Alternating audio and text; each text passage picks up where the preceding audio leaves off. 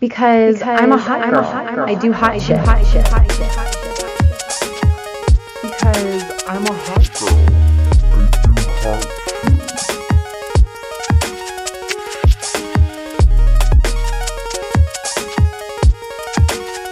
Welcome to the Hot Girl Agenda, the most shrine grinding podcast on the left. Shrine grindingest. Shrine grindingest, sorry. Proper grammar is important. I am your co-host, Rara Imler, and with me is my co-host, Yessi Padilla. Hey. Hey. And today we also have guest Gita Jackson from Vice. Hello. Hello. Hi. Yeah, I'm a staff writer at Motherboard and occasionally write about video games and are on their video game stuff over at Waypoint as well. It is a fun gig to have. Awesome. So on this show, we like to start out with whatever hot girl shit we did in this past week. Yessi, do you want to kick us off on the hot girl shit? Yeah, so my hot girl shit this past week is, okay, this is like, it's going to be like a little bit of a, like a story. But so I have a baby, a 2-year-old, and we're potty training right now. And I know that doesn't sound like hot girl shit, but here's why it's hot girl shit, is because taking care of all of my drunk bitch friends in my 20s, like, absolutely prepared me for this moment. The the whining, the accidents and messes everywhere, and also just like straight up refusing to sit by the toilet, like, God. All of that prepared me for this moment. I feel like, wow, if I hadn't been such a like hot girl at the club in my 20s, I would feel really bad about potty training my 2-year-old. But since I was a messy ass bitch, like this just like flows and dovetails perfectly. So I feel like that's my hot girl shit for this week. That's incredible. I had a friend in college. Shout out to Hannah, wherever you are. I still love you, babe. She just would continuously fall asleep with her face on the toilet seat in our door. Oh, God. Just like, one time I asked her, like, Hannah, girl, why do you keep doing this? And she's like, literally, like, when you're that wasted, the seat feels so cool on your face. Yeah, just like a hot. It just feels like yeah. Like, oh, it's like the cold side of a pillow. I should just take a little nap here. Fuck. I never even thought about the continuum from hot club girl to hot parent, because like that makes so much sense, because you're pretty much prepared for whatever irrational emotions come out of the person you're drinking with or taking care of. Temper tantrums, bodily fluids, a need for fluids to be re-input in their body. Crying. Yeah. Crying for no reason and having to like kind of suss out what it is. Are you hungry? Do you need a hug? No. Yeah, the parallels between like drunk bitch and baby are uncanny. Amazing. God, shout out to everyone that took care of me when I was still drinking for learning how to take care of a baby. Yes. Doing the Lord's work, truly. Rara, what's your hot girl shit? Oh, God. Did I even do any hot girl shit this week? I feel like I always have a pretty good story. And then like this week has just been consumed by DSA drama, which is like, I guess I'd say that my hot girl shit this week, to keep it brief, because if anyone follows me on Twitter, you know the story that I'm talking about.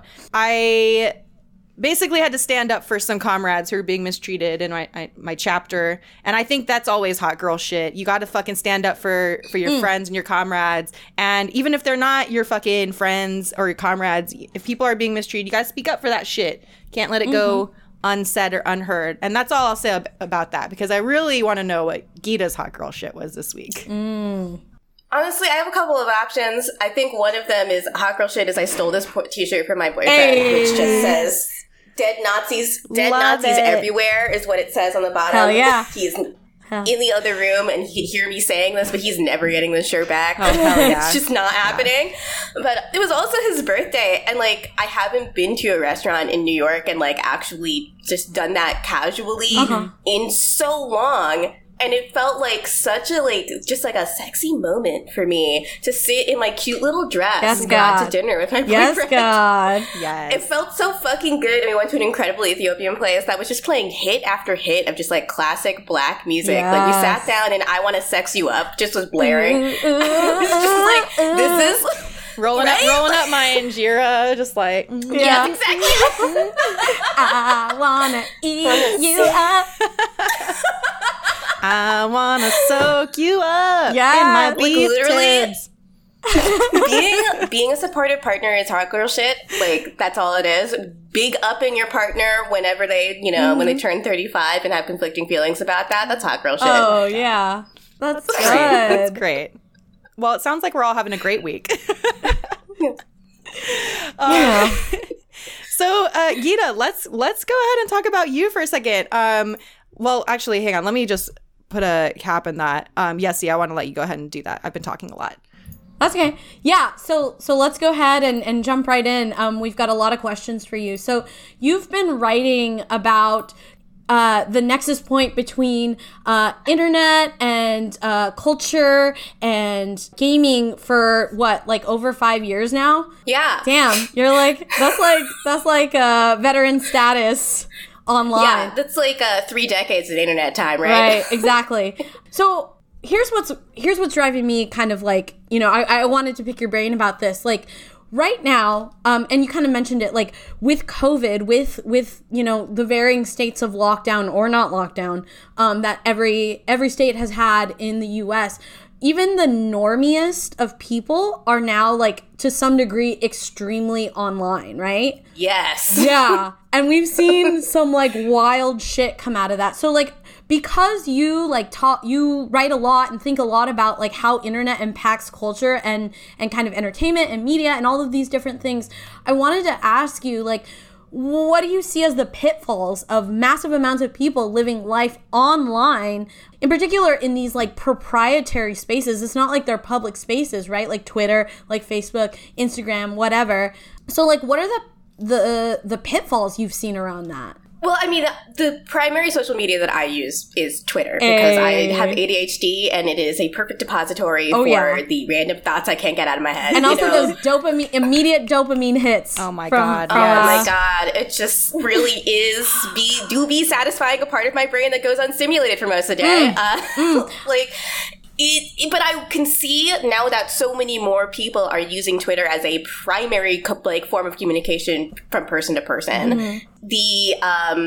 The disingenuousness of the discourse, the way that we talk to people on that platform, has spread to such a degree that normal people are noticing it. Yeah. Like, it's been obvious for a long time that posting as an activity makes people defend and create viewpoints that don't make any sense. Like, you only have to go back as far as, like, genuine, like, legendary internet content like Grover House or like, I don't know, the wrestling forum, like how many days are in a week argument to understand how the mechanics of posting, what it rewards in people. It rewards conflict. All of these platforms want you to keep coming back over and over and over again. And you know what makes people engage? Conflict. Absolutely. So I think it's becoming clear because, like, we have had just experienced the speed of how things become so, like, just fucking vicious and evil online are absolutely wild. Like, today I just tweeted in response to Megan Thee Stallion getting her own hot sauce at Popeyes, which I'm absolutely going to pick up. Yes. Oh my God, I had no idea. The original hot girl.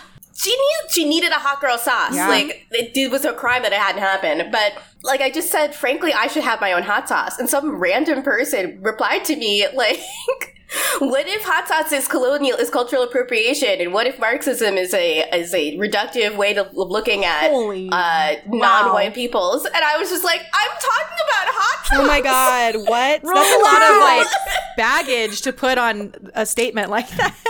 Yeah, it's just, I really become, I think more people are understanding, like, it's understanding something that, like, people who are quote-unquote internet natives have always understood, which is that conflict drives everything on the internet. And it can become so extreme so quickly that it doesn't make any sense. I keep thinking about this just because it was the most absurd thing that happened in my life. But like the Hermione Granger tweet that made everyone call me an ableist, if you look back at it now, that happened in May. I just tweeted like, hey, does anyone notice that like Hermione Granger taught a generation of white women that being a feminist is the same thing as being annoying? Oh shit, I remember that. Oh my and everyone God. was like, I have what was like ADHD arguments and neurodivergent arguments about being annoying, and it was Is just Hermione like, canonically ADHD? No! Okay, that doesn't make any fucking sense. J.K. Rowling would have let you know. Oh, yeah. It's a Yeah. thing. the way she said that Harry Potter would have supported the fucking oh my god. Harry Potter would have been ashamed by people supporting BDS. Yo, people started calling Jeremy Corbyn Dumbledore, and J.K. Rowling got so pissed about it. God. Someone please link me to this tweet because I somehow, absolutely. being as online as I am, missed this completely. Lord God, that was the time. This was before I think it was such common knowledge that she's a horrible TERF, but it was the first like sign. It was the first sort of chink in the armor where people were like, wait a second, maybe these books that we all obsessed over for a decade plus are bad. Yeah.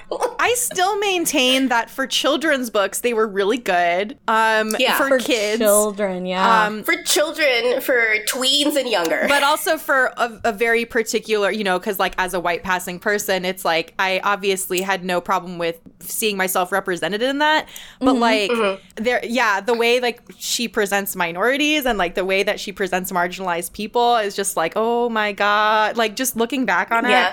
Like, y'all, I still got to get this fucking Harry Potter tattoo covered up. I got this when I was Yo, like me too. 24. Damn. I have the Deathly Hallows right there. I need to cover up so I fucking got bad. the I might Deathly just ask my Hallows. friend. Oh my God. I might just ask my friend just stick and pugs, just to be like, just make it into a bunch of shapes. Oh my like, God. just add more circles and more triangles. Yeah. Just make it into like I do DMT a lot. yeah, exactly. Like, just make this look like some druggy shit way less embarrassing than this. At the time, I thought, Harry Potter is really problematic and I'm not as obsessed with it as I was when a child. But Sure. I can't see a way in which this text itself will become problematic. But I think this is also endemic to how the internet, like, we can see now way more visibly how it can radicalize people and Absolutely. how it can take well-meaning people, like, and just turn their brains into mush. Right. It's like she decided, like, it boils down to the Sorting Hat, right? She decided that the Sorting Hat is an infallible object that can determine what a person's core humanity is actually like. So she believes that truly there is a core humanity, a soul that is immutable in every single person, and that changing any element of that consciously is harm to her. I don't know how that would be, but it's that I feel like that idea is like very, very important to the internet and how we discuss identity. Right. That there is a core part of you that is completely immutable and completely unchangeable. And this is like something when we talk about gender and gender expression online that people have a very difficult time dealing with, if only because there are bad actors who propagate this argument in every single way all the time and disseminate it all over the internet. Right. It is, and I think part of the way that people are able to do that vicious and cutting sort of engagement is because there is a forced familiarity, right? Like if you live your life online, and we saw this like way back in the times of yore with like Tumblr and LiveJournal, it's very expository. Like you're vulnerable because there's an anonymous element there, right? So you feel like you can be more vulnerable than you would face to face. But the other side of that is that folks think they know you and that they can attack you on that level. And I wanted to kind of talk about that because y'all are big accounts. I consider myself, I'm a small account, but I'm like big account adjacent. Like I got big friends. But even still, like I've experienced like the like kind of icky parts of parasocial relationships. Right? Like, and Gita, I recently saw you posted about like, what are the tells of meeting someone who's too online? So I wanted to kind of like talk about that a little bit. Like, what have your experiences been? Because y'all are big accounts and, like we can kind of like talk about it. People are fucking weird to me, man. That's all I just like. People are fucking weird to me online. I mean, I think like the internet parlance of bestie kind of best explains the relationship that we have to each other. Bestie is like should be a term reserved for people you know in an intimate sense. It can be positive or negative, but people that you are in a community with. Right. But the way that social media is structured, the community of Twitter encompasses like the population of the sovereign nation, essentially. You know, right. That's not in a space where I can have any kind of intimate relationship with people except for the people I self-select. Like, this would be a mutual agreement between the two of us that we're friends. Mm-hmm. Right. But now anyone can be your bestie, you know? And anyone can just post that you so true bestie. And then against your will, like, involuntarily cast them in you in your life. You know, I watch people write fan fiction about me like all the time. It's really weird. Yikes! No fucking way. That's not like new one. I've literal never heard of that. fan fiction, but like, you know, like people will be like, "I bet Gita is like this," and it's like, I don't know what you're basing that on, because all you do is listen to me talk in podcasts and read some shit I write while I'm pooping. But like, you know. Or like really like, misinterpret a joke about Hermione and feminism. Like, right. Like, God, it's just parasociality is one part of it, but it's also like people don't understand that just like the real world, we live in a society, but then there's communities that exist within that society, and that sometimes, and like not everything is for you. Right. I talked to a pole dancer on TikTok who described a little bit about what happens to her whenever her pole dancing content goes outside of the sphere, her own followers, that she expects it to. And she faces like really confusing attacks from people who self-selectingly do not want to interact with her content. Right. You know, like, why is it so easy for us to react to something that's put in front of our eyes without thinking about who the intended audience is, right? I think also, I totally agree with that. And I think also there's a little bit of like treating relationships as like outcome oriented or like consumption based. Like, so like I said, I'm a small account. I don't have that many followers, but I've still been like stopped in the street. It's so and weird. someone's been like, stolen before. velour. That, like, I follow you. Can I get a pic? And it's like, no. They refer to you as your Twitter handle? Yes, God, yes. Like, only time that's happened. Okay, so I'm usually referred to by my name when this happens. And sometimes when it happens at like a convention, if I'm like at E3 and you see me, like, fine, stop me. I understand. Sure. I understand why we're all there. But like, it just reminds me of one time I went to the mall when MySpace fame was a big thing in high school. I went to the mall with my friend, and someone came up to her outside a Hot Topic and was like, "Oh my God, are you Stop the Fucking Car on MySpace?" And I was just like, I don't know if I can handle this shit. It's a lot. It's a lot. Like, I'm not, like I said, I'm not big, but I've had like stalkers. I've had like people, like I was out to lunch with a friend and someone was like DMing me, like, I can see you right now in this restaurant. And I was like, you know, like it's a fucking lot. Like, oh my God, yes. I'm relating to all of this, by the way. It's like, it's about consuming me as my content and like flattening me into something consumable. Like, Rara, you just said you're relating to all this. How does it work, especially with your work? Like, do you ever get that crossover?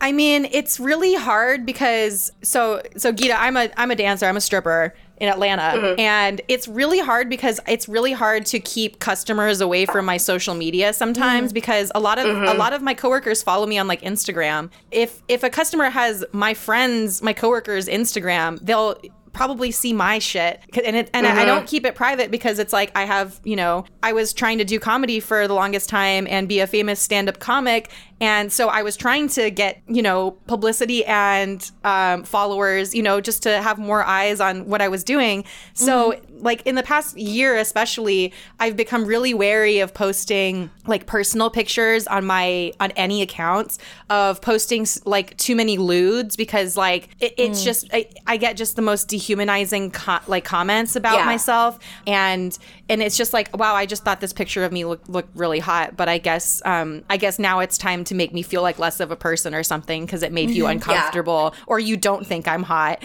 and it's just like, it's stuff like that. But it's also kind of scary, you know, being a sex worker, like, who is out about what I do and like does not shy away from the bad aspects of it and as well as the good.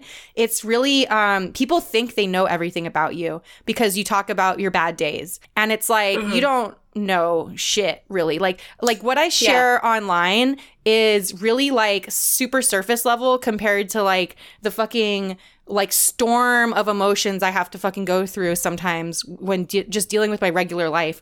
And it's part of the reason why I don't really like post about my mental health, or I don't really post about like ADHD that much, because like I feel like I was just opening up myself to people coming in and harming me with that information. And it really sucks because I feel like a lot of people came to my account because of my honesty about my job and because of my honesty about my mental health issues and stuff. And I feel like because I am a bigger account. It's funny because I only have like 13,000 followers, so I'm not even really that big.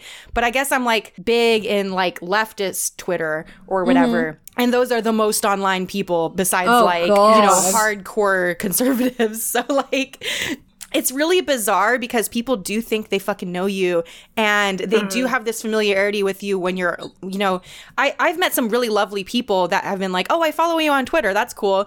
And then I've also met some really like kind of scary / irritating / like questionable people where they're like, I follow you on Twitter, and you're just like, whoa. Yeah, there's a difference between, oh, I follow you on Twitter and I follow you on Twitter. And like overly eager to meet me because I am like a minor, and it's like I'm not any kind of special person when you meet me. Like I'm usually like riddled with social anxiety, so I'm not that cool. Like I'm not that cool when you first meet me. You're gonna meet me and I'm gonna like just info dump about my current hyperfixation. You're gonna be like, I thought you were going to do some hug. Yes, they'll be like, wow, she's really not that cool. Like, yeah, she's like weird and kind of awkward and a little just bit wants intense. to talk about the video game stalker and won't make eye contact with me. So It's like, it's really, I posted a picture of me in a bikini. Truly was a thirst trap. Like, I was thirst trapping. Amen. Because I have all these fucking thirst traps, and I, like, don't have anyone to send them to except David, who lives with me and sees my titties every day. Not the same. Not the same. not the same. So, like, someone did just straight up ask me for a tit pic, and I was like, what? Like, you better be counting your blessings, you get this. Yeah. Like, I stopped posting selfies for multiple years. Yeah. I stopped using my face as my profile pic for multiple years because people just take ownership of you because they consume a small part of you as entertainment. Right. Like, I'm not entertainment. I have like $10,000 in credit card debt, baby. Like I'm not a lofty, privileged position where I am on the same like caliber as a Hollywood movie star for whom this is their intended career choice. Exactly. Like, it's that desire to create micro celebrity. Like, where do you think that comes from? Like, I mean, I just think that it is something that will just happen. Like something that will, if you give people platforms, then certain people will rise to the top and become more popular. It's just about how human socialization works. Sure. But I also think that Twitter especially, and also platforms like TikTok, and it happens on LiveJournal, I have the big name fans and fandom from Lord of the Rings days, end up being published authors now. People act like the way that social media can sort people into popular and accounts and their followers means that ththese people have any like real authority at all. Well, I just have a lot of people that follow me, truly. The reason why I have a check mark on Twitter, I filled out a form. And that's it, Like, I have only as much authority as what I write about gives me. And people really do look at the numbers, the follower count number, and just think, well, over 10,000 people think this person is smart and good. Right. I should too. Or I don't like when people necessarily like follow police each other and be like, can't believe they're friends with this person. It's like if they if they say something like, racist, transphobic, sexist, like super sexist or whatever, it's like, okay, yeah, I would kind of be like, why do y'all follow this person? But it's like, we don't really know these fucking meme accounts are doing. We don't know who these people are. Like I think it was like Abby Wilkinson who said one time, like, look, I'm a writer and I follow a lot of people because like I need to know what they're saying. Like it's not an endorsement. It doesn't mean we're besties. It's like it's my job. Yeah. Yeah, I've subscribed to PewDiePie on YouTube, and it's not like I like his video content at all, but I just want to be aware of it if he accidentally says the N-word again. Yeah. You know? Like, I gotta know. I can't, for me, like, my media consumption is like, it's not a politically neutral act, but it is important to me for my job to be informed, which means looking at content I don't like. Right. Yeah. And, you know, like, who you follow on Twitter really is not a good indicator of who you are as a human being. The idea that you can just divine someone's goodness, someone's, like, again, this idea of an inherent moral core that's completely immutable and can be figured out in seconds. There's no sorting hat for whether or not you're a good person. Exactly. So we've talked a lot. We just shit on the entire internet for like a bit. Yeah. But I'm shitting on them. Yeah, shitting on them. But last year you wrote this article, talking about the cool zone, because we were all talking about it, and it felt like with the George Floyd uprisings, it felt like, things were going to kind of have some traction here. And I think technology and social and like the internet writ large played a huge role in that. Yeah. So I'm kind of wondering, like, what's your take on tech's role in, like, movement building, right? So a little background on this is my dad is from Selma, Alabama, and he was involved in the civil rights movement when he lived there. He was like a teenager, but like did sit-ins, went to solitary. He marched on the Edmund Pettus Bridge. Goddamn. So this is like something we talk about together a lot, because I feel like activism is a part of a legacy that I inhabit. Sure. And I am not as politically involved in terms of organizing as I would like to be right now. The pandemic was really hard on me, and I'm dealing with like hot girl mental health problems. Yeah, but I think that as I move into 2021, it's something I want to make. Real life in-person organizing is something I want to make more of my priority. And that's because I see and I talk about with my dad, my dad just like has the same personality as like every white guy in Brooklyn right now. All he wants to talk about is leftist politics and camera equipment. Oh my God, that's adorable. It's so cute. I love him so much. Yeah. Shout out to Gita's dad. Yeah. Shout out to my dad, who's going to be so embarrassed when he inevitably hears this, but he is so great. But we end up talking a lot about how frustrating it is that, he listens to a lot of leftist podcasts. He also definitely has ADHD undiagnosed, but he's always listening to podcasts. He's always trying to expand his knowledge of leftist politics and perspectives.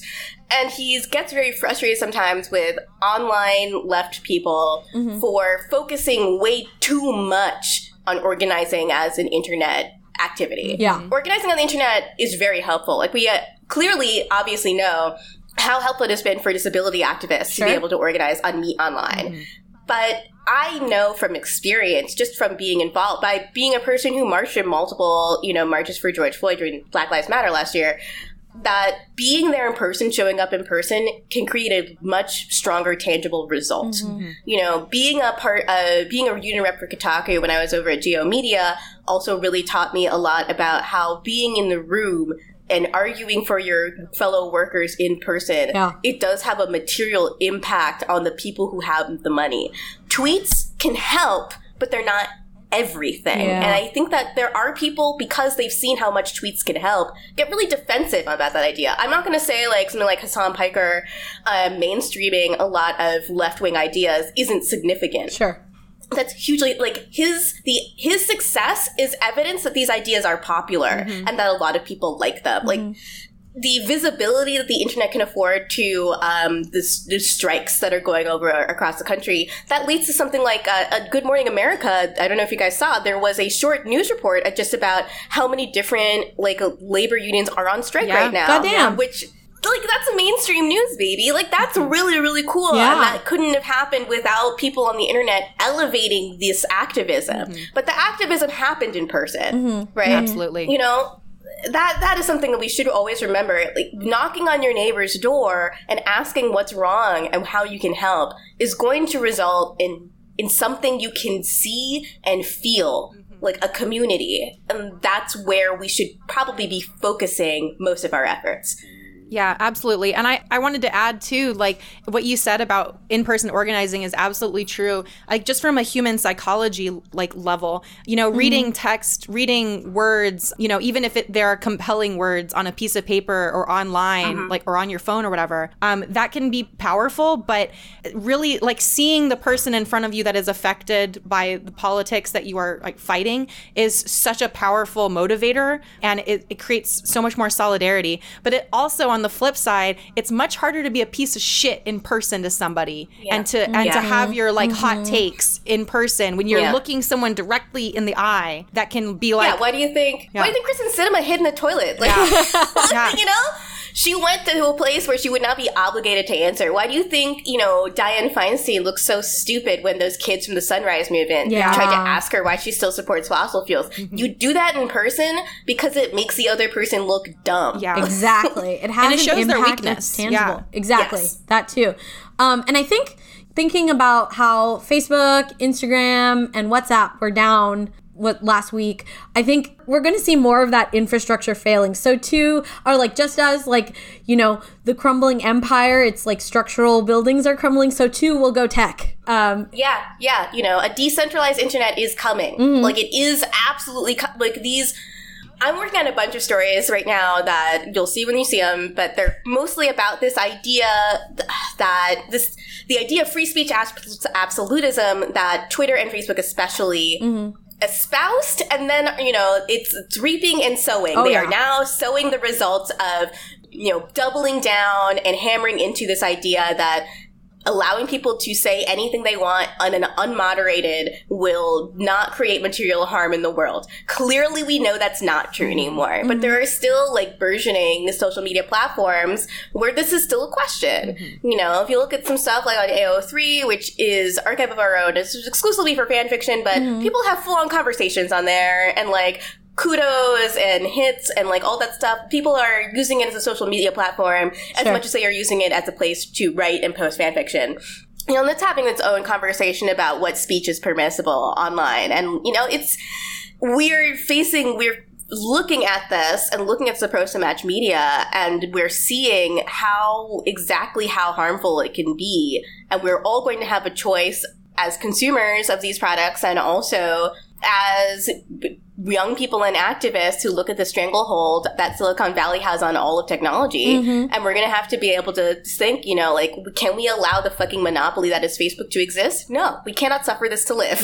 Right. Yes. Yeah. So what do you think? Do you think that there is a strong movement right now for turning like Facebook and like WhatsApp at least into public utilities? Because it feels like socialists have been saying that for a really long time, but it feels like maybe liberals are finally getting on board with the idea that Facebook and these large apps that everyone uses to communicate with like the rest of the world should be like in the regulated by the government. How do you feel about that movement? Well, I would think the internet itself should be considered a utility. You can't get a job without the internet at all. Yes. If you are an unhoused person and you don't have a basic, smartphone, it will be almost impossible for you to get and apply to a job. Like it is a necessary requirement of your existence. If you are a child trying to do schoolwork right now, you literally need a computer and the internet. There's no way of getting around that. And to deprive access to that to some people who live in America specifically, that's inhumane. It is inhumane. And I also, I'm always nervous about the idea of the American government controlling these large utilities like Facebook. But when I think about Facebook, it does seem more and more obvious to people that have never thought about this before that Facebook is just a phone book. Like, it's literally the phone book, and it doesn't make sense. Even if Facebook remains a private entity, why don't we have just an online phone book? We used to have phone books, and they were really useful. They were really useful to have. You could look up any fucking buddy in the phone book and call them. Yeah. And that is the same function that Facebook serves. If I want to find, like, my relatives in India, my mom's side of the family, I can look them up on Facebook and message them if I have something urgent I need to tell them. Right. It's so clear that WhatsApp is so essential in the developing world that, like, it doesn't make sense that we don't have more options for these people. Yeah, like when WhatsApp was down in the southern border region, like all of the asylum seekers use WhatsApp to communicate with their attorneys, to communicate with one another, to get connected to services. And when it was down, like everybody was fucked. And no one knew what to do. Everything grinded to a halt. I'm curious. I don't know enough about this, but if any of our listeners live in Tennessee, I do know that it started in Chattanooga, but I do know that there's something around internet being a public utility in Tennessee. So let us know. Hit us up on Twitter or the email hotgirlagenda@gmail.com. Let us know what the experience is like there, what's going on, and how it looks in your state. Because I do think it's really important to think about it as a public utility. Both of you are absolutely right.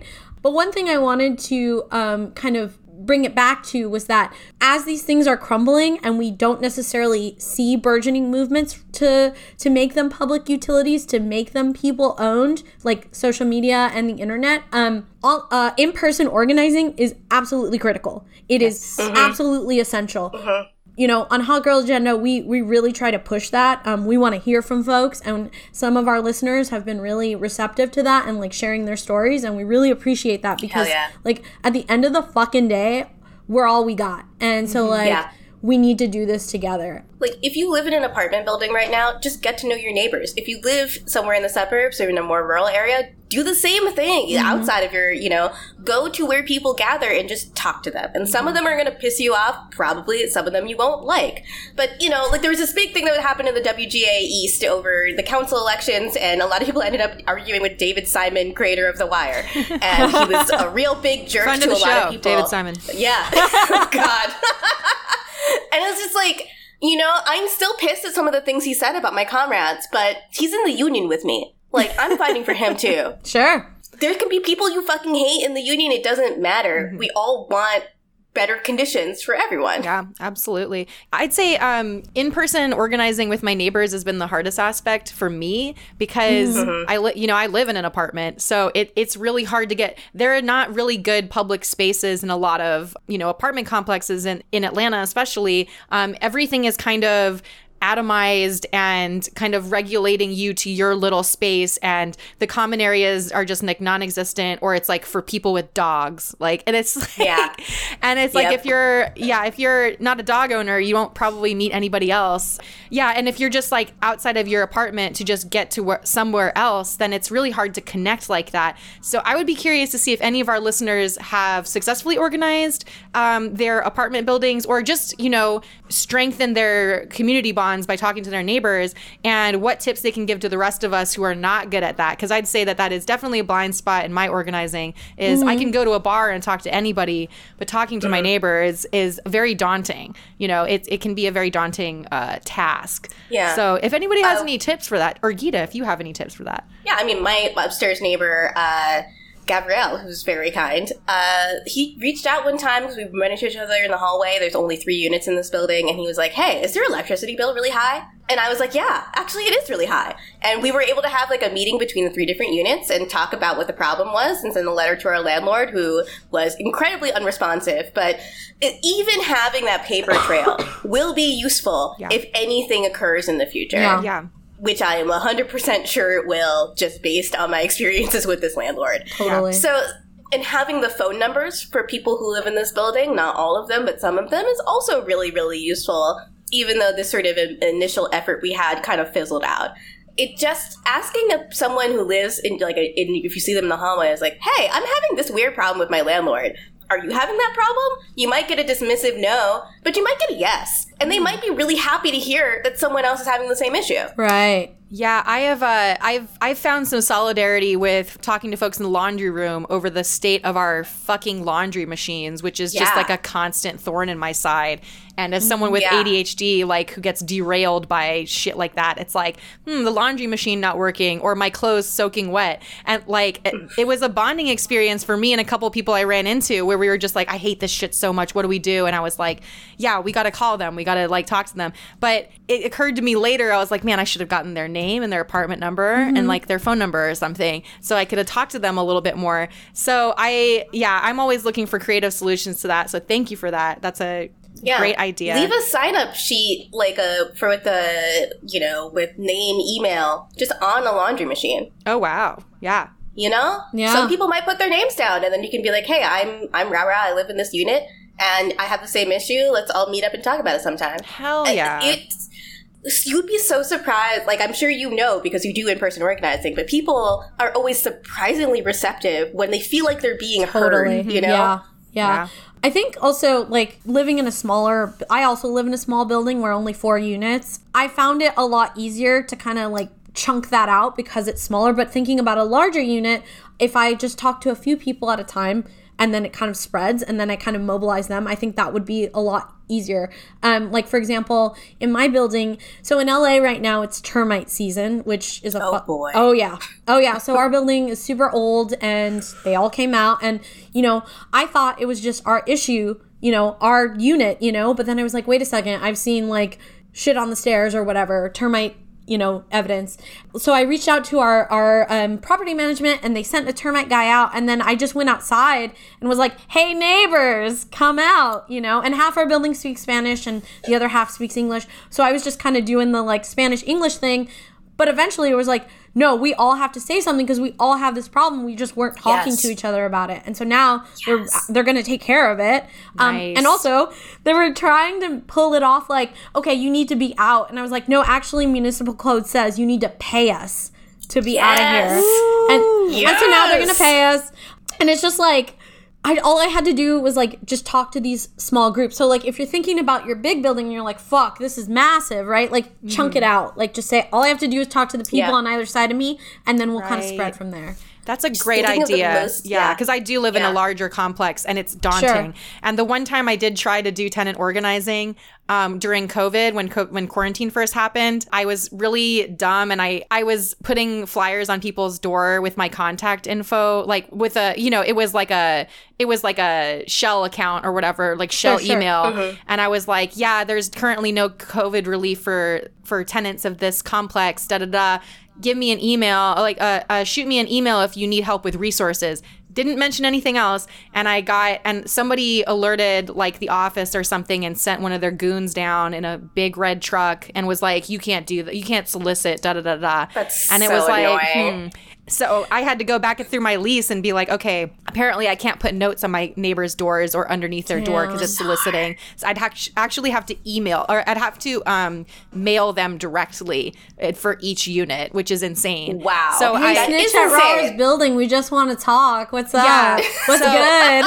Yeah. So they can't stop me. They can't stop me from making cookies for my neighbors next door, and stopping by and doing the same thing with my downstairs neighbors. So that's a good starting point, and I will be thinking about that and chewing on it. Yes. Yeah, I mean, what my dad always tells me, my dad was like big into convincing everyone at the gym he goes to. He's a 75-year-old man who does CrossFit like a freak. Oh my god. The more you talk about your dad, the more I'm just can you adopt me? I'm trying to convince him to start a podcast with me, so we're gonna call it the Jackson 2. Oh my god, I love that. Because he taught himself everything about video production, and I'm like, that's a hop, skip, and a jump away from audio production, father of mine. We should probably work on that. But his whole thing, during the most recent presidential election was just convincing everyone in his gym to try to vote for Bernie Sanders in the primary. And they would talk to him and see his like Bernie shirt and be like, man, I don't know about that Bernie guy. And he'd be like, hey, listen, is your medication just like really expensive? And they'd be like, yes. So do you like really hate having to go to the doctor? You put off going to the doctor when you get sick because you don't want to pay copays? And they're like, yes. Do you like think it's disgusting how much insulin costs in this country? And they're like, yes. And he's like, okay, you're a Bernie Sanders supporter. If you just like kind of backdoor people by telling them that they are already upset about the same things you're upset about. Yeah. You go a long way. They're going to be way more receptive because you've already sort of defeated their defeatist thinking, in terms of, oh, none of this can ever change. This is just the way that it is. Mm-hmm. And he's like, no. Also, there's other people that believe this too, and I think you should meet those guys. Mm-hmm. It really worked. Also, my dad's the most charming person in the universe, so that has to help. But it does, by talking to people in person, you do learn how much more you have in common with other people than the things that separate you. And sometimes, you know, you will get to know someone that you've organized with and discover that they have some really gross opinions about XYZ, and you do not want to hang out with them anymore. Yeah. But that is like a risk you have to take. And also, like, if you change their mind on one thing, there is a good chance that they'd be open to hearing from you about other things. Right. That doesn't mean that everybody has to do that work, of course, but you know, sometimes you'll discover that someone is just like, hey man, so I've held like transphobic beliefs in my heart, but based on knowing you, I have to take all that shit back. Like, I realize now I was wrong. Like, that is always the sickest shit when that happens to you. Oh, hell yeah. Very, you know, rare, but it is, you know, it's just by exposure to these ideas that people become more familiar with them. And sometimes it helps to be one sort of tick in that sort of exposure. Yeah, absolutely. Meter. Fear of the unknown is a strong motivator. Yeah. Yeah. You know, I think there's a lot of people in the world of video games like that simply had never met or talked to black gamers before. And now that black gamers are trying really hard to make themselves more visible and are finally being paid attention to by these large corporations, people are really understanding like gaming is super black. It's always been really, really black. Like Super Nintendo, Sega Genesis, when I was dead broke, I couldn't picture this. Like, this has been since the inception of video games as a thing. Black people fucking love them. Every black man I've ever known has owned an Xbox 360 and Battlefield. Like, you know? I mean, there was a reason they kept putting game consoles in Pimp My Ride vehicles, you know? Like, Exactly. It's because it's cool. Like, you know, like if Sony had not been afraid of fear of a black gamer, but like if Sony had not been afraid of this, the PS Vita would probably have still survived. That is a joke for about 6 people. I remember the PS Vita. Wow. Yeah. But like there was a point when I lived in Chicago, I lived in Hyde Park, and taking the bus from Hyde Park to downtown to go to my like shitty waitress job, every black kid on that bus had a PS Vita. And it's insane that they didn't purport that console to me, but it's just because, like, we had allowed this idea that, like, the white culture is the only culture to just fester. And here we forgot, like, black people are involved in all parts of culture all of the time. Absolutely. And are an integral part of it. But now that this is changing, we are understanding, like, you can see a lot of people having their minds changed in real time. And it's very, very interesting to watch. I think some people are disappointed at the speed. And yeah, obviously, I don't think that is like a capitalist co-signing the existence of black people should be the reason why black people have rights. But like, it's still pretty nice. Yeah. I mean, that incremental process in conjunction with like an actual like, substantive movement building process, like, you know, dual power, baby. Yeah, you know, it's nice. Hashtag nice. Yeah. So, speaking of gaming, and this is a fascinating conversation, by the way.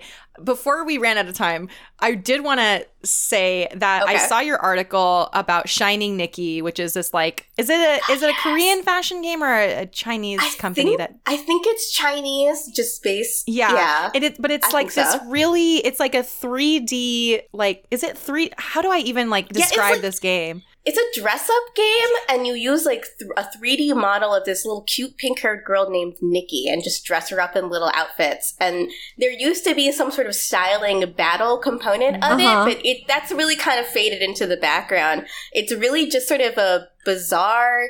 It's, like, also a part of what makes it charming, I have to say. It's, like, a little bit Orientalist, but... It's very poorly translated, and it's difficult to understand exactly what the story is if you don't speak Chinese. But a lot of it seems to have to do with a violent revolution. Oh, hell yeah. And fashion is like the agent of change in all this. Fits for the rev. Yeah, I'm into it. Fits for the revolution, yes. Styling power is so, like, powerful in this universe that it can defeat mind control. Yeah. Oh, yeah. If you wear an outfit that's hot enough, people will be like, damn, Like, wow. There's no rhyme or reason as to why these outfits are categorized the way there's a little bit of there's a little bit of reasoning, but then you get like some of your most powerful outfits are just a disaster, and you're like, okay, whatever. Oh my God. But I passed the level, and now I can get this other cute outfit, and I can dress up my avatar the way I want to. But I just love it because when I was researching for this interview and I saw that article, I was like, oh, we can talk about Shiny Nikki, that dress up game I play. Oh my God. It's so stupid, but it's so fun. It's so addictive. I mean, part of it is the article I wrote was about how one of the accessories you can get, is a gun. Yeah, I saw that. You can just get a fucking Glock.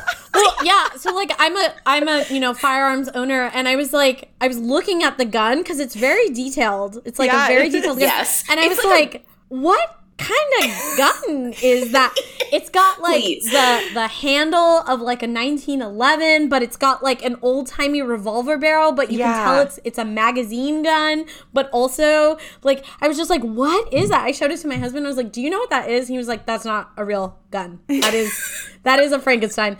But one thing I was really excited about was that like Nikki has really good trigger discipline. Yeah, like she just like does not put her booger hook in the bang switch, and I was just like, very good. Yeah, trigger discipline is some hot girl shit, by the way. That's and she doesn't point it at you. Usually when she's holding a handbag and the camera goes around her 360 to show off the handbag, she holds up the handbag like she's, like Taylor Swift going shopping. But when she has the gun, she angles it at the ground instead of pointing it at the camera. That is also good gun safety practice. Exactly. Very good, Nikki. I might have to play this game for that. I'm learning so much from Nikki, honestly. I really am learning so much about how the power of fashion can literally destabilize like tyrannical government systems. Yes. Oh my God. It is it is low key revolutionary shit in that game. And when that doesn't work, just use your weird gun. There's also apparently an assault rifle later. Oh my God, I have that one. Oh my God. Yeah, I have one. When I played Love Nikki, there were there were like 4 different guns you could get. And one of them was this really long sniper rifle. Oh my God. And I was just like, wow, this is weird. But like, okay, now I really need to play this. Yeah. I mean, it is, so it's not like, in that article I also, there's this incredible clip of Naomi Campbell on, I think, a Versace red carpet, not a Versace runway, where it was a men's runway show, and there's just like a male model writhing on the ground when she comes out just like with a gun and like just Dom Sam essentially. Like, like just some gunplay. And it's really amazing. Like, fashion does understand the power of these like symbolic objects like guns, so it completely makes sense why this is in the game. But it still just like makes me, because the gun is like the most powerful accessory I have for the handsomeness stat. So every time I have to do an outfit that's high in handsomeness, I always have this gun. Incredible shit. Yeah, also if you wear like the boy outfits in that game, it like gives you like a flat chest and like a more more masculine build. Like, yeah. Oh, and when you talk to Nikki, they always give you an option to identify yourself as non-binary, which is really, really sweet. We love to see it. Yeah. Us, they, thems. We love that shit. Yeah. And there's a nail salon also, and they let you do boys' nails too. I haven't seen the nail salon. Oh my God, the nail salon it opens up at level 30, I think. But I need to start playing again. It reminds me a lot of this other fashion game I had for the 3DS, which they should just put on the Switch, which is, God, what is the name of these games? I wrote this incredibly long-winded review of it for Kotaku because I love it so much, where you just like own a fashion store and people come in and they're like, I'm going on a date, please get me this cute outfit. Oh my God, that sounds so good. You can also do their nails. And then you can have like runway competitions, and it's just like, this is like it's so funny because it's the same exact shit that makes me really like playing Destiny 2 and like Dark Souls, like just dressing up a guy. I think having a whole game about it just makes me so happy. Yeah. It satisfies that same like urge of like collecting and putting shit together that cooking in Breath of the Wild does. Like, yes, that same desire to just like make a thing complete. Yes, absolutely. Like the checklist games thing about Animal Crossing that we were talking about, Rara, where it's just like, I love checking shit off a list. I just really, really, really, really do. Yes. absolutely. That's that ADHD though. That's that like bing, bing, bing, bing, bing. You know, I need just a tiny little hit of dopamine in order to get through the next couple of minutes of my life. Oh my God, yes. That's my whole life. Yeah.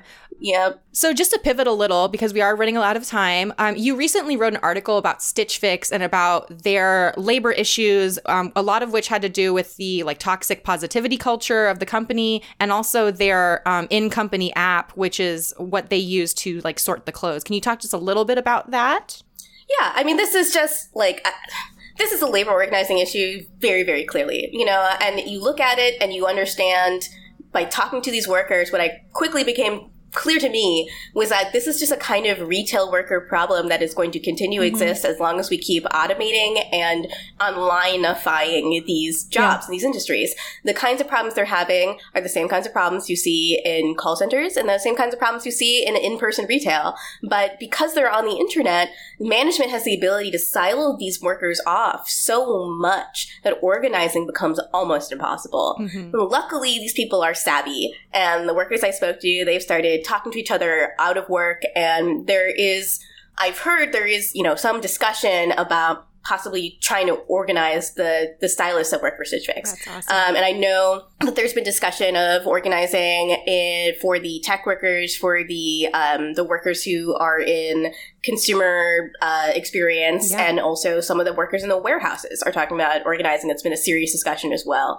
But I think that like the most important takeaway from this article, which really details a concerted and conscious effort for management to keep workers from speaking to each other, that it's more important than ever to just hit people up like outside of work. Like just be like, hey, do you want to chat? Like the feds aren't watching, basically. Like that was like the most insidious part for me was just like keeping people separate to the point where like they almost couldn't talk to each other outside of work. Like that feels so union busty, like pre-union busty, but with unions, the rights of unions and legislation around unions gutting their ability to organize, it's like, fuck, man. Gnarly. I felt so inspired also by talking to these people because one of the workers I spoke to literally said to me that organizing in digital media was one of the reasons why they thought this would be at all possible. And, you know, it really shows you how much labor movement has grown in the past 10 years. And journalists toot their own horn all the time, and I don't want to be a part of that culture. Like, the New York media guy is like a class of person that I find really obnoxious. But it is true. Like, when people say, these are brain jobs, brain workers don't deserve unions. Like, no. Everybody deserves a union. And in fact, when brain workers get a union, it shows other kinds of workers that they can be organized too. Absolutely. Yes. Thank you so much for speaking with us today. It has been just so awesome to talk to you, and I can't wait to put this episode out. And we will definitely link the Stitch Fix article so that, our readers know what we're talking about, because I found it very interesting. I used to use Stitch Fix myself for a long time, and I was just really appalled by how bad it was. Like, I knew something must have been up because the quality of their product was like kind of on the decline for a while. And like your article really put it together for me as a consumer as to why that was happening. And that's so valuable. So thank you so much for writing and doing what you do, and also for hanging out with us and doing hot girl shit.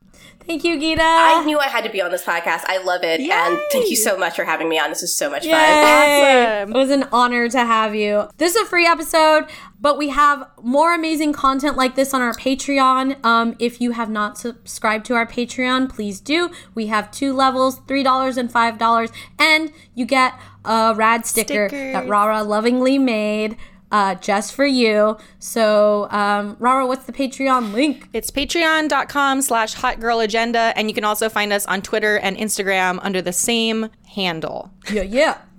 All right. Thanks, y'all, so much. And Bye. See you next week. Bye.